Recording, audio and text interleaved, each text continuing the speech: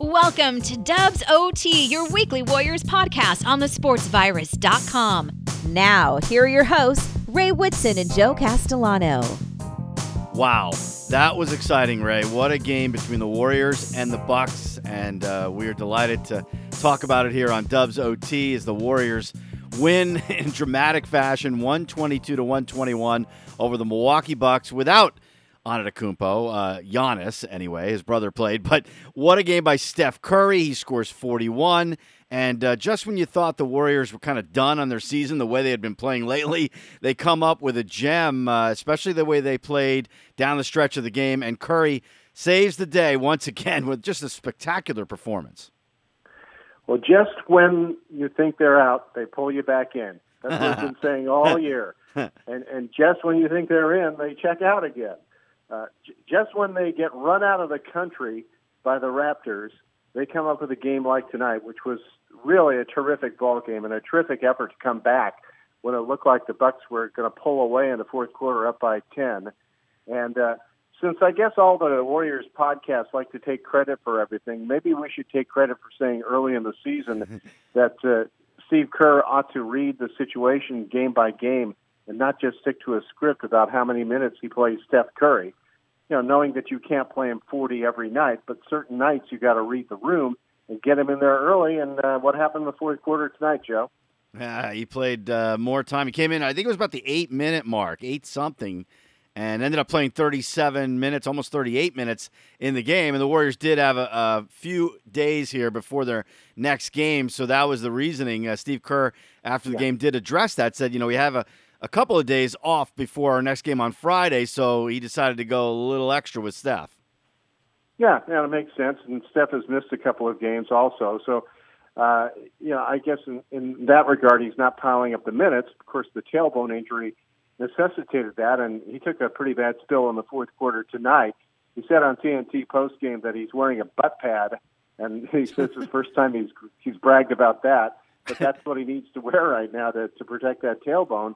But, it hasn't stopped him when he gets going from still being the guy that is their most valuable player. I mean, they're 13th in the league in offensive efficiency with Steph. They're historically bad without him. And tonight, 41 points. He's a big reason why they won. Draymond Green fouled out, and they got a big contribution from Kent Bazemore down the stretch, and he got a big bucket late. And, Bazemore is an interesting guy. He looks like he's always flirting with disaster, right? Like he's playing almost out of control. And then he comes up with a great play or an energy play. And he had big defense on that last putback attempt by the Bucks tonight. I think he got a piece of the shot. He got the big bucket late. He hit a 3 in the corner. And he gives you tremendous energy. And guess what? Tim Kawakami pointed this out. His cumulative plus-minus for the season is second on the Warriors behind Steph Curry. So he's doing something right. I wish he passed the ball to Curry once in a while. You notice that Curry gives up the ball to Bazemore. He never sees it again. And, Bazemore can do some things offensively, but come on. I mean, you want to get the ball in Curry's hand if you can. But the flip side is I appreciate the aggressiveness and the energy at both ends, and I think it made a difference tonight for the Warriors. How about that near basket interference call? That was off a shot by Bazemore and Brook Lopez. It was close, and I think they made the right call, but they had to go to replay on that. But that would have been interesting right there. The Warriors would have had 2 more points, and Brook Lopez kind of turned into Jerry Tarkanian. He was biting on a towel. He was so worried about that. I saw that. That was a close one, but I do think they made the right call, and that was one of those plays where Curry gave up the ball to Bazemore and didn't see it again, and almost got bailed out from that decision. But listen, it's pretty simple with the Warriors. You see what's open for Steph. You make sure Steph can do what he does, and he's taking matters into his own hands sometimes. And sometimes you got to clear out. And if the shot's not there for him, okay, then you find the open guy. But it's got to revolve around Steph. It's his team. And if they're going to have any chance, any kind of puncher's chance, he's got to be able to get it done. It's not like previous years. And again, I know a lot of the fans, a lot of critics out there are saying that they can't run their regular offense that Steve Kerr likes to run with this team as currently constituted. But I'll say this. I mean, next year when Klay Thompson is back, and if he's back to being the Klay that he was, I think you can start going back to some of those concepts. And then you got to find out who fits in that. But a good coach, they'll win with good personnel, but the great coaches will win with changing personnel and won't just try to put a square peg in a round hole and fit their concept of the offense. And instead, maybe tailoring what they do to the talent that they have. And I think Steve Kerr is gradually making that adjustment. I think you saw it in the way they use Wiseman, a little more pick and roll, doing the things that he's comfortable with. And he got a couple of jabs in early. And what happens with a young player when they get a couple of buckets early? They've got energy. And I think you saw that tonight with Wiseman. He ends up with 13 points and 10 rebounds. I think it was a pretty good outing for him. It's just like Kerr said pregame, the pieces haven't quite fit this year, and they're still figuring some things out. And, we've talked about some things they can do, and they've tried different things as far as how to use them in the lineup with mixed results, and it's been a kind of a painful year for him. But I thought it was at least a positive for Wiseman tonight. Yeah, and I'd like to talk more about him, but first, I did want to get a little bit into Steph Curry and the MVP race because, I swear I'm not being biased about this. To me, my definition of a most valuable player is that your team is not as good in a big way. There's a big difference between your team with that MVP and without him.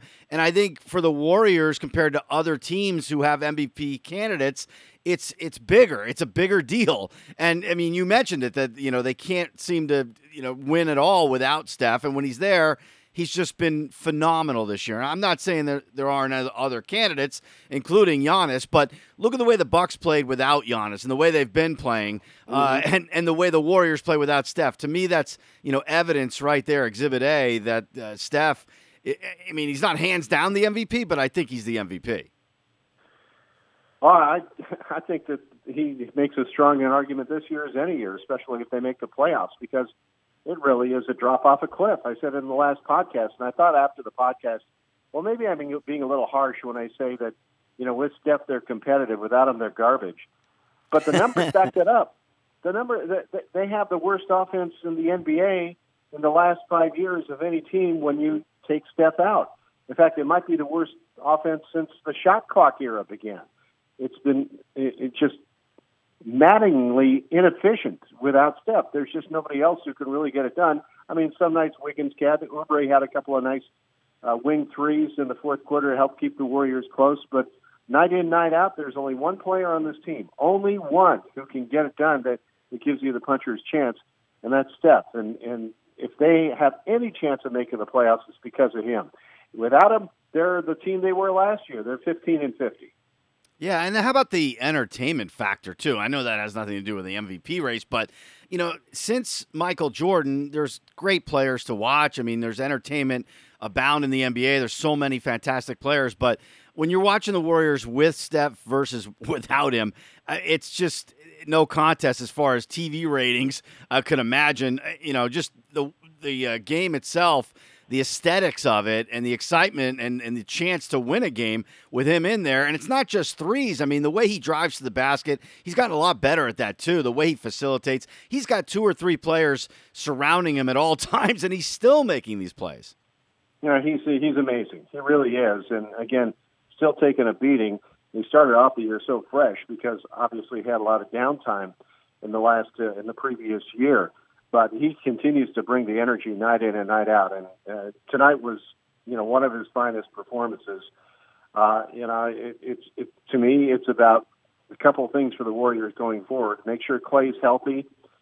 Get another scoring threat along with Klay to either start with these guys or be a hybrid between starter and working with the second unit.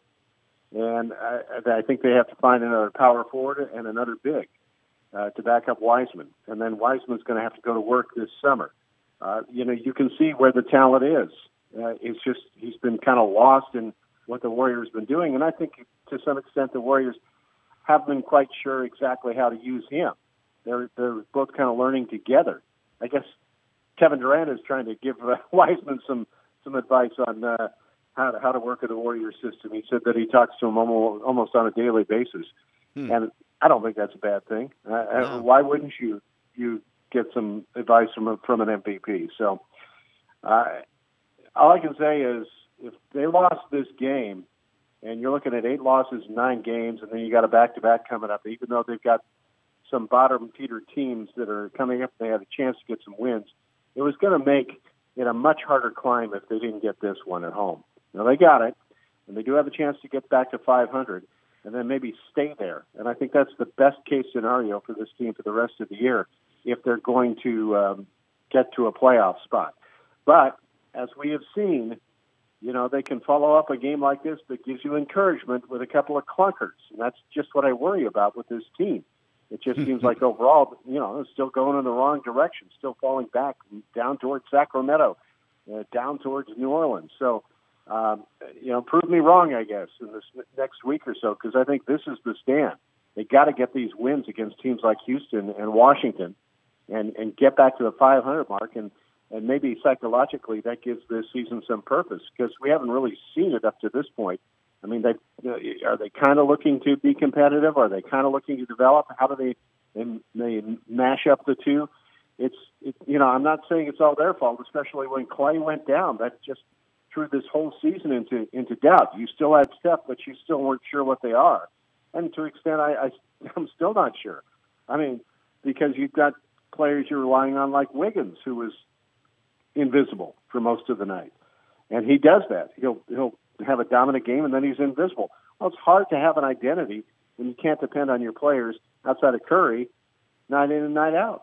That's just the way they are this year. They're just a sort of a mishmash, and they're clawing their way toward a playoff spot or toward the bottom. We'll find out in the next week or 10 days.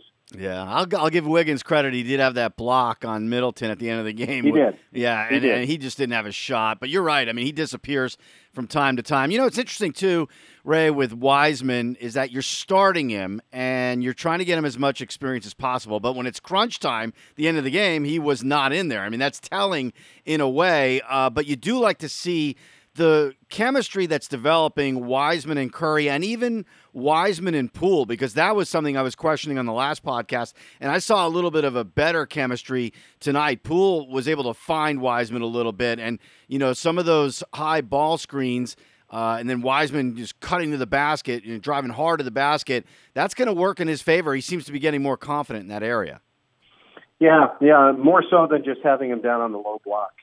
Because he's not a classic NBA center. No. He's going to do his damage on the move, right? On the run. Yeah. And he can move pretty quickly, and he can cover a lot of ground. And in the transition game, and alley-oops and things like that, lob passes for dunks.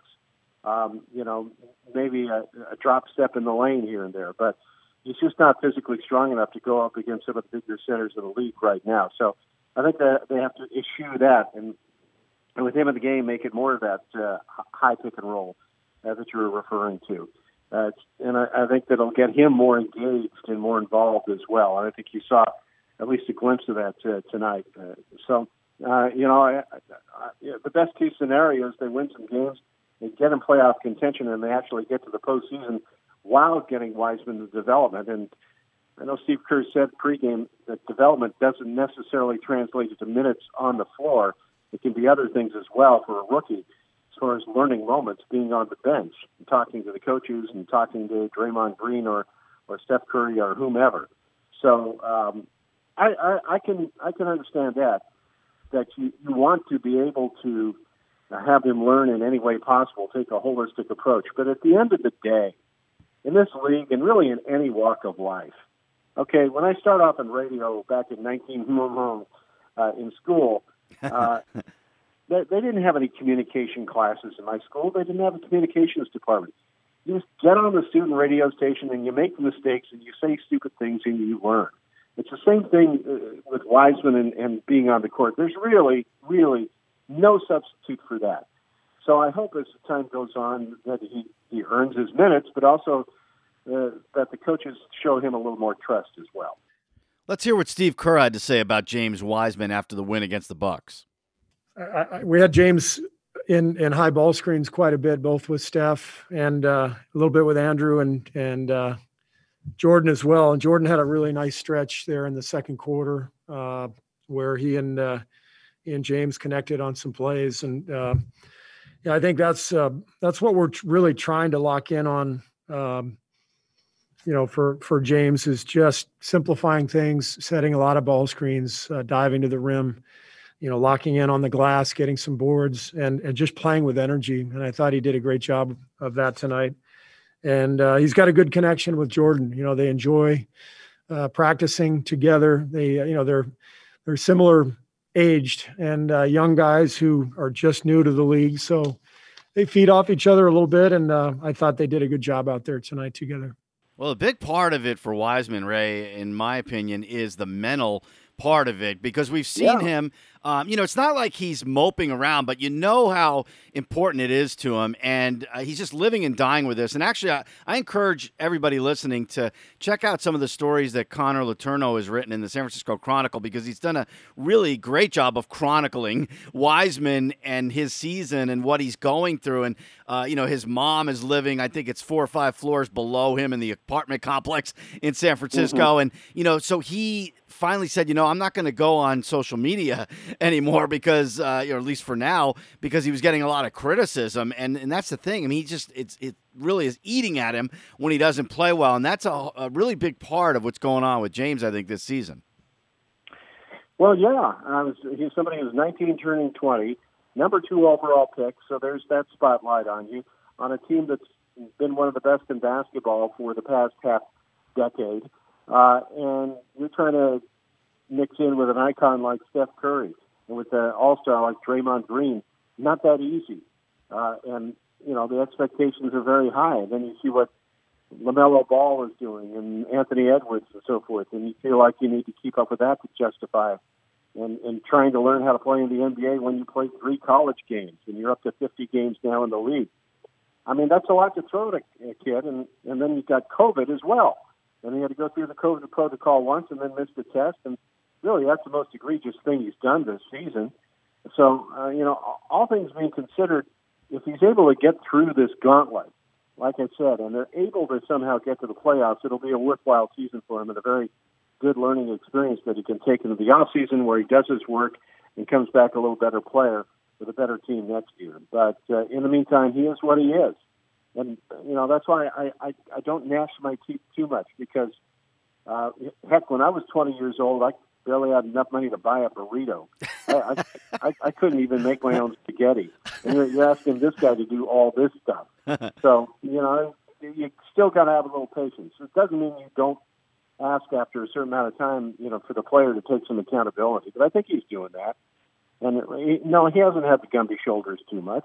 But I think at the same time, you don't want to lose a kid and have him lose confidence. So it's a fine balance. I think he had a double-double in the first half.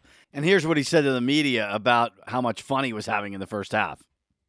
Man, that was fun as hell. Excuse my language, but it was fun. I was super excited, and I was just ready to go out there and just play hard and just have that focus and just have that swagger. So I was most definitely having fun.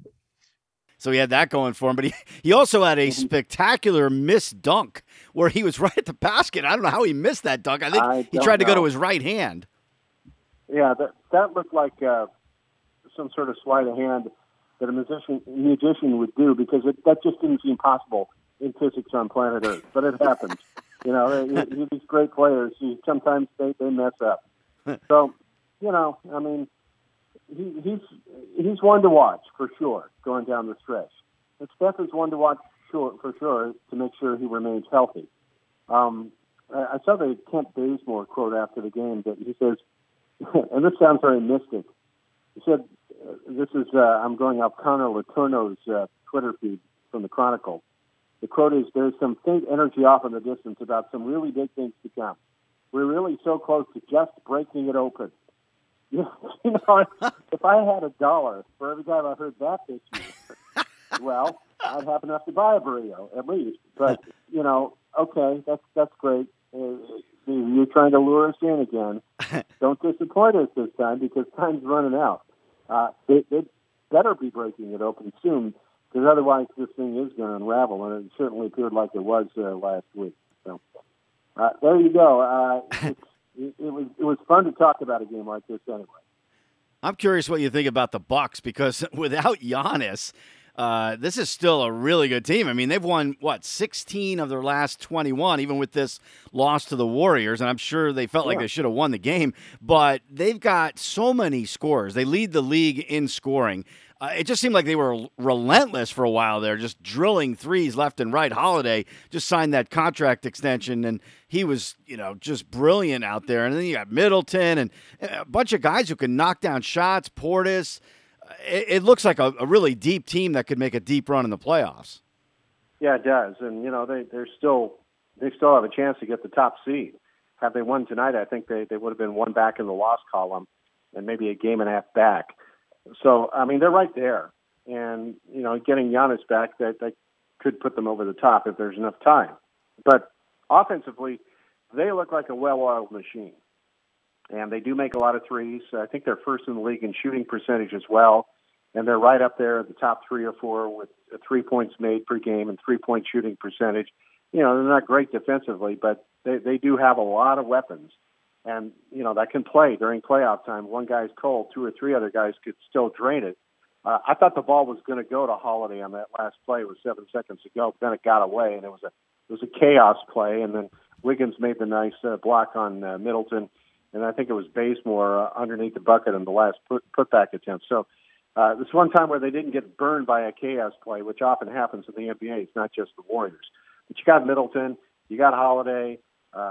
Bobby Portis had a nice game. Giannis's brother, Giannis, was pretty good tonight with 10 points and 5 rebounds in 20 minutes. Teague had a nice game off the bench. Forbes hit a couple of threes. So, yeah, they have plenty of weapons. They were 14 of 32 from three-point range. And it looked like that was going to bury the Warriors. But the Warriors got hot from 3 in the fourth quarter as well to stay with them. And I think the Bucks still have a chance to get the number 1 seed. But they're going to have to get Giannis back and maybe be a little bit better defensively. I don't know how their schedule looks down the stretch. Of course, that's going to be another difference. But, this is a team that's going to make some noise for sure. The Warriors' immediate upcoming schedule has Washington and Houston next over the weekend. Those are 2 teams that are not having good seasons. You got the Wizards are 17 and 32, and the Rockets are 13 and 37. It looks like it would be easy, but the Warriors weren't playing well. They just need to concentrate on themselves, I think. Well, you got to get past this game, and it gives you some confidence. Even though you beat the Bucks without Giannis, it's still a very nice win for the Warriors to come back and pull that one out late. But you got to beat Washington and Houston at home. I mean, back to back too. So you can't lose the energy on that Saturday night game against Houston. These are games you absolutely must have. There's no question about it. And then you go and play Denver on Monday night, and then you bring the energy, hopefully, of a 3-game winning streak into that game, and maybe it propels you to some better things. But this is it. They got to win these games because after Denver, they go on the road. They're at OKC, they're at Cleveland, they're at Boston, they're at Philly, they're at Washington, and a couple of teams that aren't that great there. But you're on the road for 5 games, and their last road trip they went 0-3. So, like I said, the next 10 days, 2 weeks, this is it. This is it for me for this season. Yeah, no, that road trip is really going to be telling because after that, the Warriors only have 3 more road games. But to have 5 in a row like that, yeah, I agree. How they come out of that is really going to say a lot. Yeah, and one of those, 2 of those road games are in the same city on back-to-back nights in New Orleans, May 3rd and 4th. So, and then they're at Houston May 1st, and they're at Minnesota April 29th. So again, games they should win if they think they're a playoff team. If that's what they're doing now, I guess we might finally get to the answer to the question we've been asking for weeks. What is this season about? What do they think this season is supposed to be? I hope Mr. Bazemore is prophetic. I haven't seen any reason to believe that they're ready to break open, but if they are, okay, let's get it done. Yeah, well, they need to break open, and they need some other teams to maybe slide back, like Memphis and San Antonio. You'd like to move up into maybe the 8th spot, just to have that advantage when you get into the play-in games that they're going to have. Yeah. I think it's going to be tough for them to get it past anything other than 10th because, unless the Spurs really stumble. But if they're able to get down to 9th or 8th, again, that would give them some positive momentum going into the postseason. It could end rather quickly. But, I think for the NBA's sake, they sure would like to have Steph Curry in the playoffs. So, and I'd like to see him, and I'd like to see these other young players with him in the playoffs. But I think what comes down to now is they're going to have to play Steph certain nights 38 minutes. There's just no getting around it if they really want to get to that playoff spot. And like I said, up to this point, we hadn't seen the urgency. And maybe we're seeing that now, and again, depending on the situation. And the situation was you needed him back in there early before the game slipped away tonight, and he had enough rest to do so. And I guess Steve Kerr talked to Steph about it pregame. So I think that's got to be the way they do it. They've got to ride their star player, and hopefully he's in good enough shape to get through all of this. And it sounds like pain management with the tailbone, and hopefully you're not running up enough miles. Otherwise, it becomes the 21-22 preseason if things go sideways here, and then you're looking at resting Steph. So I think we'll get the answers to those questions in the next 10 days to 2 weeks. All right, by the way, before we go, I think some people aren't real clear on what happens with the postseason play-in. And just to reiterate how important it is to be 7 or 8. Number 7 in the standings, they host the number 8 team. The winner gets that number 7 spot. The loser gets another chance in another game. You've got the number 9 and 10 teams playing each other, and the winner moves on to another game against that loser of that 7-8 game. Hopefully I didn't make that too confusing, but I mean, it's hard when you're in the 9 and 10 spot. Let's put it that way, because you got to win 2 games, right? Oh yeah, for sure. I mean, all things being equal, you want to get out of that 9th or 10th spot if you can. I guess it's a small version of May Madness, but